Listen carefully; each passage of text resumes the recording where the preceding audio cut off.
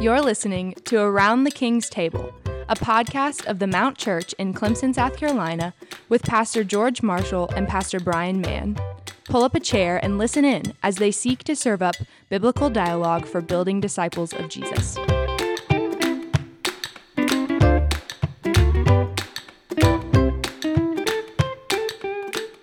Let me welcome everybody to episode 26 of Around the King's Table. I'm Brian. And I'm George. And so far this year, for the most part, we've been giving our time to a series called Love in Hard Places.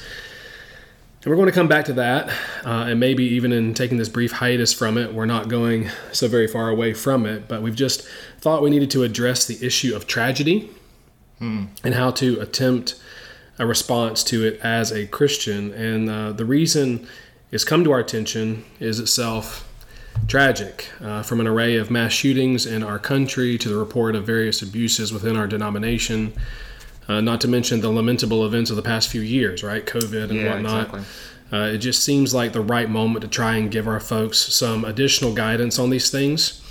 So in this episode, we're going to focus on when tragedy strikes without, in the world around us, and the next one when tragedy strikes within.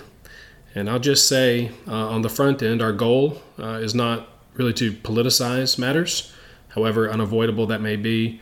Our goal is, as always, to serve up biblical dialogue for building disciples of Jesus. And so here we go. George, over the last few months, there's been a renewal of mass shootings in schools, marketplaces, churches. Incredibly. And I say renewal because tragically, those kinds of occurrences aren't novel. This isn't a new phenomenon. It sort of litters the history of my life, or at least as I've been old enough to remember some of these things. So just to get us started, maybe you could lead us in praying for all who have been affected by the recent run of evil in our country. Yeah, absolutely. Yeah. Let me do that. God, we come to you just in many ways reeling from all that we've seen recently, and as Brian said, this last few years, and even before that, just God, some of the evil we see, the way it breaks lives and just makes life difficult, makes life hard for everyone. God, we see sin so on display before you. God, it makes me want to go to the Psalms to pray with David. I lift up my eyes to the hills. From where does my help come? My help comes from the Lord who made heaven and earth. He will not let your foot be moved. He who keeps you will not slumber. Behold, he who keeps Israel will neither slumber nor sleep. The Lord is your keeper. The Lord is your shade on your right hand. The sun shall not strike you by day, nor the moon by night. The Lord will keep you from all evil. He will keep your life. The Lord will keep your going out and your coming in from this time forth and forevermore. God, we are wholly dependent on you. Now the world sees problems that they think they can fix with psychology and with good economics and good government, and we see in Scripture a world view that's completely different, that sees sin as a real thing that has to be addressed in the human heart. So God, we do pray that you would, in your Spirit, show mercy and save souls, God. That is the true answer to much of this sin that we see. And God, we do pray for those who have lost loved ones, that you would comfort, that you would surround them with the church as the visible demonstration of your body at work. In Jesus' name, amen. Amen. Thanks, brother. Off of that, why might prayer always be the best place to start when things like this occur? Sure. I mean, I think the main thing is that we are not in control. We have a very small bandwidth of actual control of our own lives, and even less when it comes to the mass of people that's just in this country and then in the world. And ultimately, God is in control of all of it. So as we, recognize our own childishness, our own dependence, ultimately we look to a Father who is completely in control and does what is best for his creation and his people. Mm-hmm. Yeah. One of the reasons that I asked this question is because as I've been on social media, and just hearing people, seeing people, their responses to these things, even Christians, there is a great degree of anger and even sort of a vitriolic response to Christianity on the whole, and maybe the quote unquote voting block of evangelicalism and all this kind of thing. And one person in particular was saying, if anyone says thoughts and prayers, like I'm going to lose my mind. Right. In other words, this person is wanting action. Right. From Christians, from the church, from whatever. And in their mind, to offer prayer in these kind of circumstances is non-activity. Yeah. It is pointless. It doesn't change anything. This kind of thing. And in some ways I kind of feel for it. I mean, I think, Ezekiel talking to Israel would be very inclined to be, similar.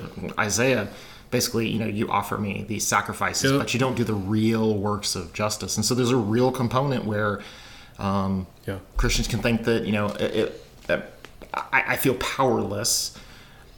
I'll offer prayer as the only thing I can do and go no further. And for some, prayer is the right thing. It's the only thing they can do. Right. For others, they do need to move beyond prayer to doing something, whether that's, in their own home, or whether that's, serving the community in some way that's going to address the problem. But even if you're going to go to action, if you've skipped over prayer, ultimately you're putting then trust in your own ability and in our human wisdom to address this problem, which, again, it's a sin problem ultimately, and we cannot address the sin problem on our own.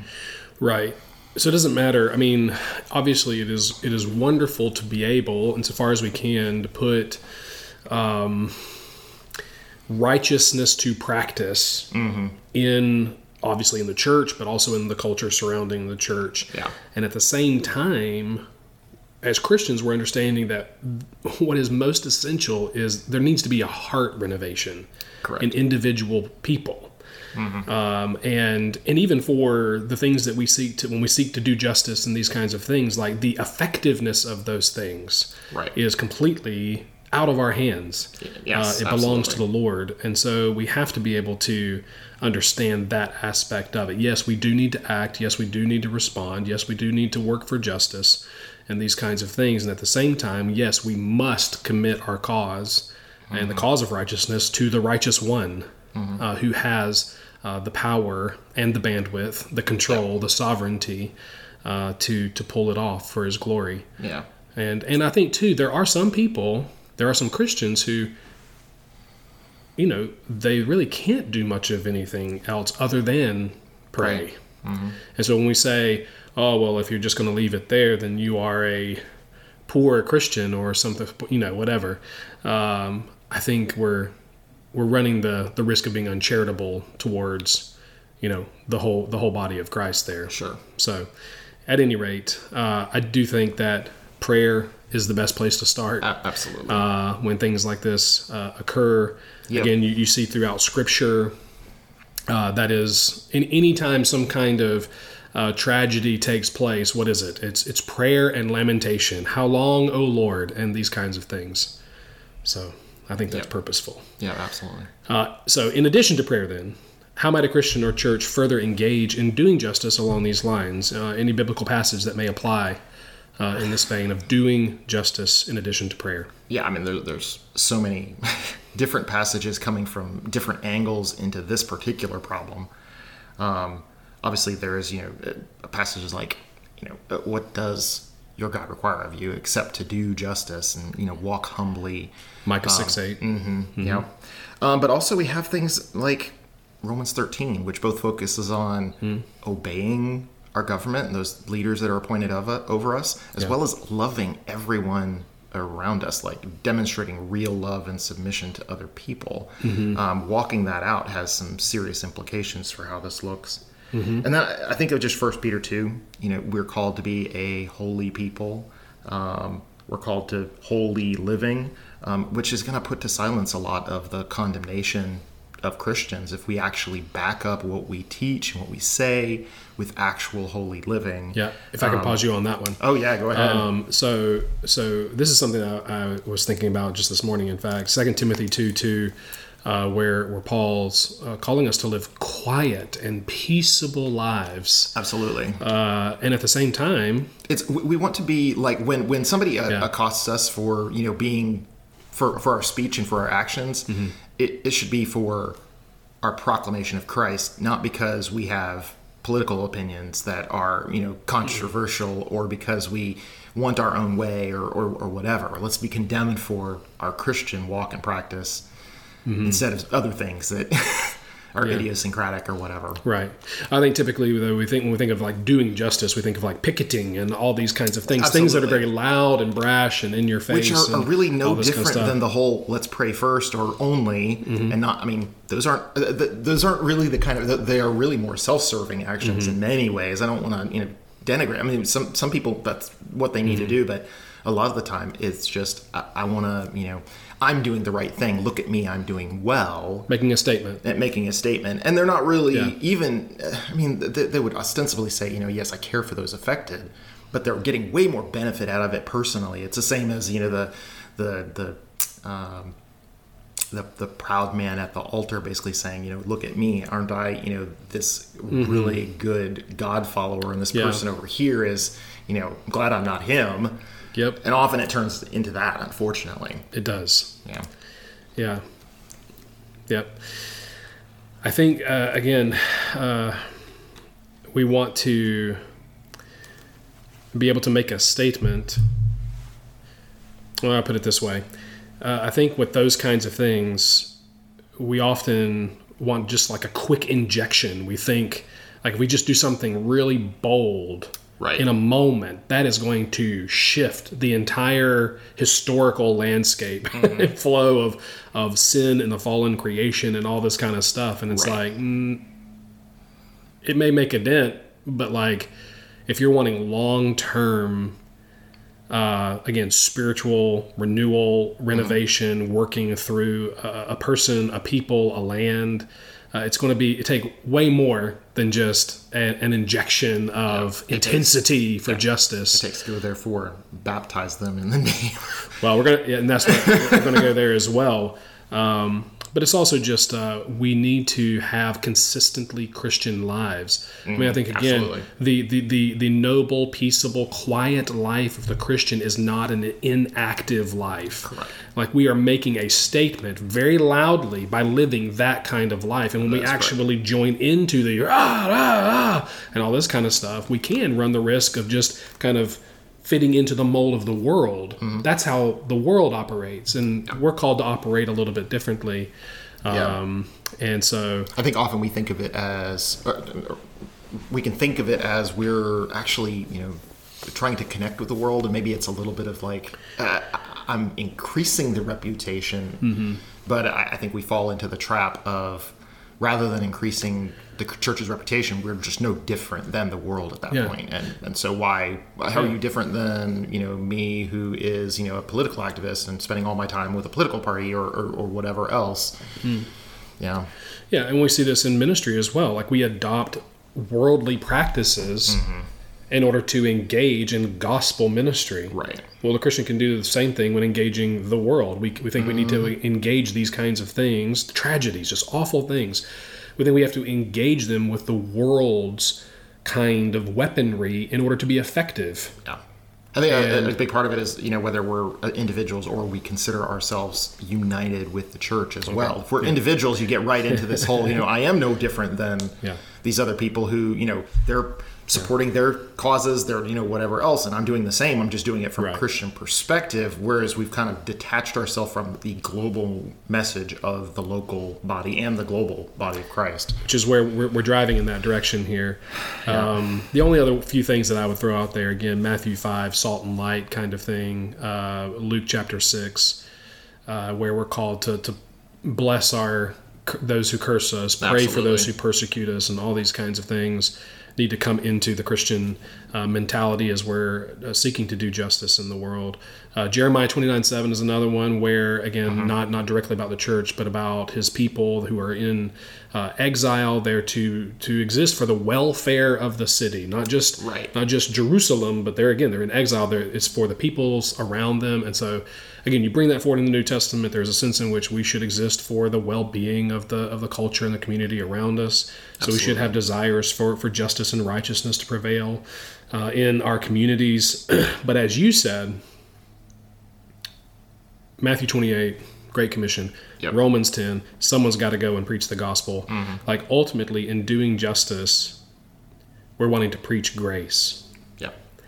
We're wanting to preach Christ and see people before converted. You get there, and then you have to, at base at this level, you have to say, all have sinned and fallen short of the glory of God. We have to recognize the sin component in this, because the world is basically psychologizing this. This is, what kind of mental illness is bringing this in? What kind of isolation from, the society at large is leading to this? What kind of economics? What can we do to, perfect our world? Apart from any acknowledgement that at root there's an actual sin problem here, and you can have you can have everything be perfect and still have somebody dealing with sin and potentially still have these kind of issues. Right.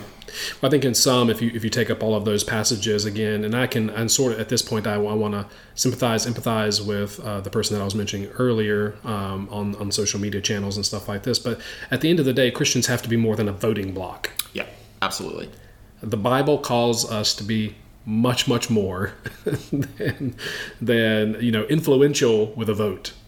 So again, we're called to be Christ's people in the world. No, absolutely. So you were leading us in this direction here. Is there any distinction to make between the Christian individual and the Christian assembly, the church, local church, in how we respond?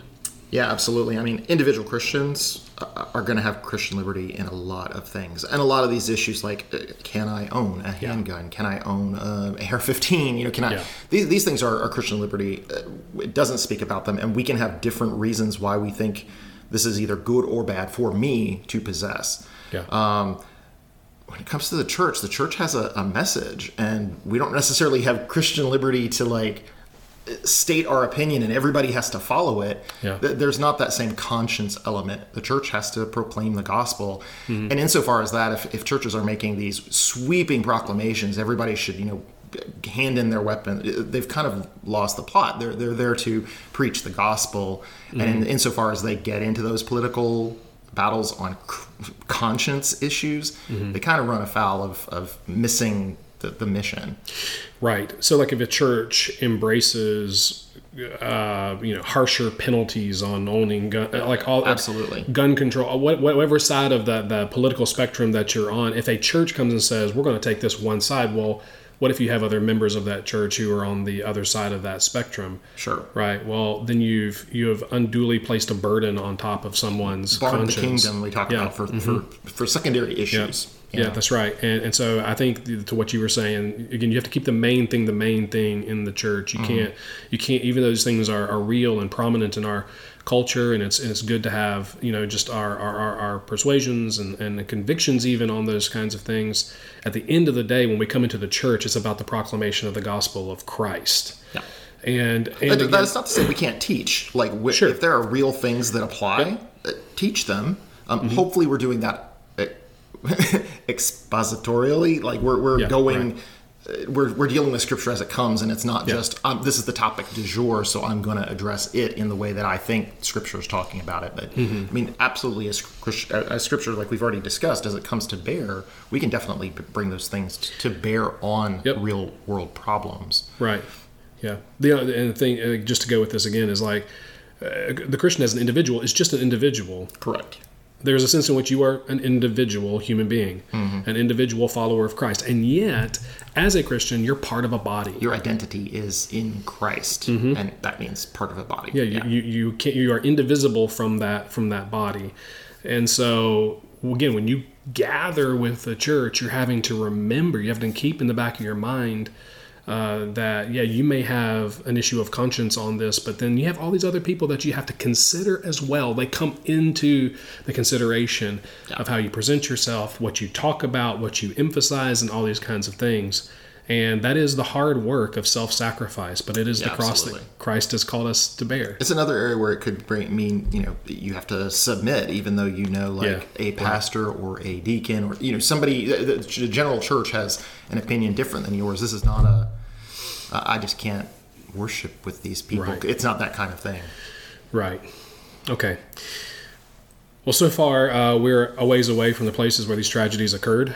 And yet we have people in our church who have, of course, felt the ripples. We have teachers and whatnot. So sure, talking absolutely. about school shootings and some even more acutely than others. Any words on priority actions in pastoring people who are hurt, they're mad, they're perplexed, not knowing how to think about it, and perhaps coming to different conclusions than others in the same body of Christ. So just in with regards to pastoring those folks. I mean, I think because of where we are in our world, the prevalent worldview of, I deserve happiness, I deserve security, safety, we have to address those things, essentially idols. These are things that we've put in place of God himself, and we need to bring their identity more in line with Christ himself.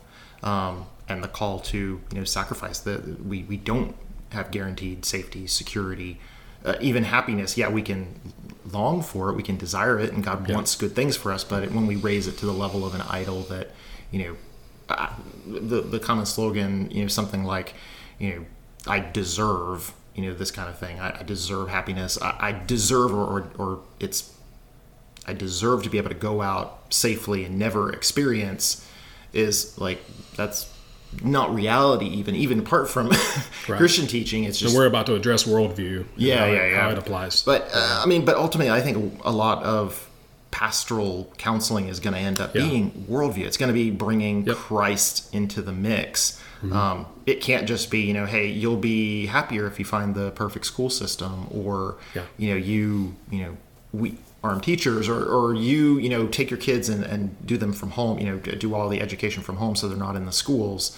There's a lot of things we could propose, but if we miss that, Christ needs to actually be first, and that needs to be what you're focused on, I think we're going to miss a lot. I think there's going to be components. I mean, especially as this brings like depression on, we're going to have to deal with, whether people are trying to deal with that spiritual depression with medicine, when they really need to deal with it with Scripture, and deal with it with prayer and community and these kind of things. So that's an important element I think we need to pay attention to as well. Yeah. Some of the things that I would add there is just that we need to listen well to people. A lot of times we want to just sort of vomit our knowledge and stuff into those things. And we just want to listen well to people. We want to pray. Again, back to prayer. We want to pray a lot with people. We want to grieve. I think there are a lot of people who that we're supposed to be always joyful, and that's just not. It's not Christian reality. It's not right. The Bible is full of lamentation. I mean, good grief. I'm reading through the Psalms right now, and how long? It's just constantly how long? So filled with lamentation, but we want to grieve with hope. So we always want to keep the gospel front and center, as you mentioned, with their hearts. We want them to grieve with hope. We want to be able to hold the lines again of doing justice, but doing justice graciously. Have your speech seasoned with salt. even on social media. Absolutely. Again, especially on social media. Yes, right. We want to emphasize, of course, Jesus and the bond that we share in his blood. We want to try to get to a place where we can agree in the Lord. Even if we disagree, we agree in the Lord. And so we're working hard to build that kind of mentality in the church. And then driving into the worldview issue, we want to help souls to think through tragedy from a biblical worldview. And so briefly, very briefly here, how does the Bible address such tragedies? Why is a biblical worldview critical to handling these matters faithfully? What is a faithful response to these things? Yeah, I mean, we've dealt with it already in many ways.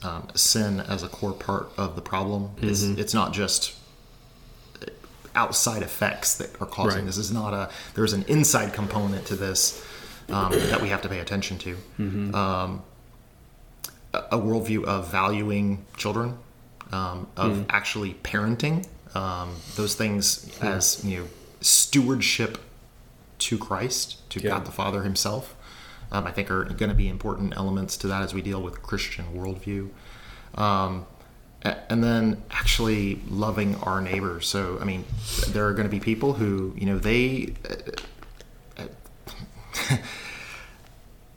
they're going to want to, defend their family. And so they have a particular, understanding, but that means maybe they need to be applying that wisely. They need to be actually loving people in a way that requires something of themselves, more than just it's my right. So I think this whole Christian worldview of submission to those of in the local body first, and loving them plays a part. It cannot. The answer to this situation cannot just be my rights, whether that's my right to safety or my right to have firearms or whatever other thing it is. When we can't make it about our rights. Ultimately, our rights end at the cross. And actually, if I can go back to your point about sin, I think maybe one of the reasons that these kinds of things are so shocking to us is that we have bought hook, line, and sinker into the basic goodness of people. Well, that makes no sense. Sure. Like the reality around us makes no sense in light of what we have been taught. The humanism. Everything would be this perfect, kind of stuff. and we would be perfect. If self-esteem would be at the top, that's just the peak thing. Right. If everything was just right about the conditions of our life, and ultimately, that ain't the case. And the Bible's coming and saying, no, sin is a god-awful a devastating thing. blindness. Yeah. And so, and even to the point of which we can expect awful wickedness and evil and these kinds of things. And then praise God that he is yet sovereign and in control of all of them. You think of Job chapter 1, where his children are taken away. And that's what he says. He says, you've given them, you've taken them away. Blessed be the name of the Lord. Now That's he goes. hard. He goes on in the next chapters to lament and just like, even before really his body begins to fall apart. Just over this, he expresses a great deal of just soulful perplexity, lamentation, grief, these kinds of things, and you can just feel it with him. But at the same time, it's balanced with the Lord is sovereign and in control, and so Job has that biblical worldview there. Lamentations 3 is another place that I've been sitting since all of these things happened. And again, if you're unfamiliar with Lamentations, bad things are happening. Awful wickedness, tragedies. Just really, really gross evil taking place all around all in the context writer. of God's Spirit sort of picking up shop and saying you've sinned too much. You've gone a little bit too. You've gone too not a little bit. You've gone too far. And it is a divine response ultimately to the sin of the people. Right. We have to keep that in view there. But he says here in Lamentations 3, remember my affliction and my wanderings, the wormwood and the gall. My soul continually remembers it and is bowed down within me. But this I call to mind. It's at the very heart of this book of Lamentations. And therefore I have hope. the steadfast love of the Lord never ceases. Even with all of this grievous stuff going on around me. Wormwood and gall, bitterness. Yeah. The steadfast love of the Lord never ceases. His mercies never come to an end. They are new every morning. Great is your faithfulness. The Lord is my portion, says my soul. Therefore I will hope in him. The Lord is good to those who wait for him, to the soul who seeks him, and so on and so forth. Absolutely. I'd encourage people to go there. That's Lamentations 3, beginning in verse 19. Luke 13 is another place that is really hard to preach. I think it's Luke 13 where you've had the Pilate has slain some of the folks, and or the Tower of Siloam had fallen on some people, right, and the disciples were trying to figure out how do we make sense of this kind of how do we make sense of this? And Jesus looks to them and says, unless you, just think about this. These awful tragedies have happened. He doesn't go, listen, let's take a deep breath here and let's try to hash this out, and it's all going to be okay in the end. He goes, unless you repent, you will likewise perish. That is a what? That's a what moment? Yeah. In the Bible. It's not the world's like, this is a loving response. It's it's different. Yeah. And Jesus is seeing that there are a variety of ways that we exit this world. The main problem is sin, and we all need to repent. Yeah. These things happen, and they call us to repentance, so that we don't perish, just like folks all around us. And so that one is definitely one to sit on and just ponder for a minute. Like, the Son of God understands reality at its best, at its deepest, at its most real. Yeah. And he's making it plain to you there in Luke 13. Finally, as we always try to conclude these kinds of episodes, Revelation 21, where it's not going to last forever. This kind of evil, wickedness, like it is going to get taken care of. Jesus has been crucified. He's been raised from the dead. He's ascended. He's seated upon the throne of God. And he is going to return and bring everything to a glorious consummation. Absolutely. And there's going to be a new creation where there is no more pain, crying, tears, and so forth. Anything else, brother, on that? No, I think that about wraps it up. All right. Appreciate it.